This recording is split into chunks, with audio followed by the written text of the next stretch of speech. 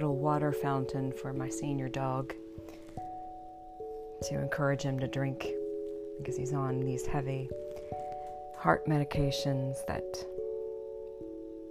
he needs to stay hydrated. And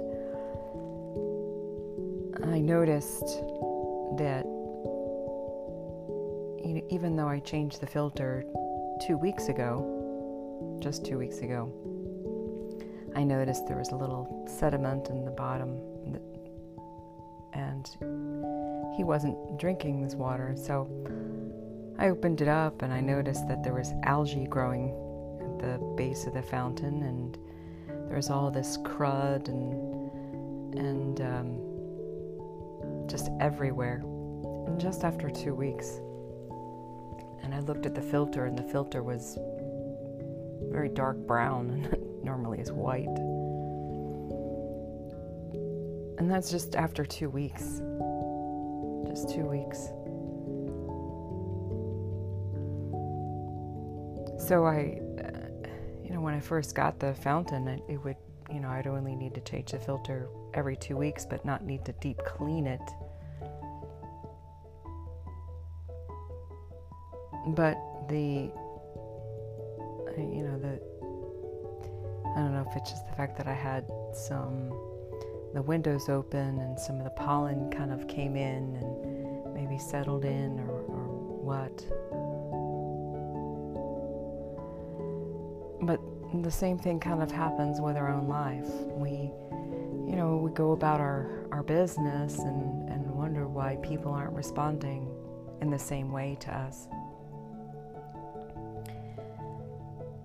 And we might shrug them off and say, oh, well, it's their problem and they have issues, or they're responding to how I look, so that's their problem. But sometimes it's a matter of us taking a look at under the hood for ourselves and noticing how maybe our environment has kind of settled into us deep inside, and some of that sediment has gotten deep into our spirits and covered over our spirits, and so that we're not producing fresh water. And so it's up to us to really take a deep in and just look deep down into those crannies and scrub. Maybe it's not necessary for us to just completely change things, but just really go in and take a deep dive.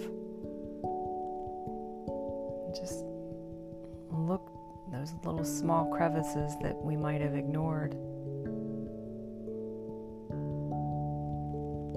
And just notice just those things all affect us, all affect how we live and breathe and move. So even though we do our best to, our routines might be very beneficial to us, and sometimes the environment might be just somehow getting into us and affecting us in ways that we're not aware of.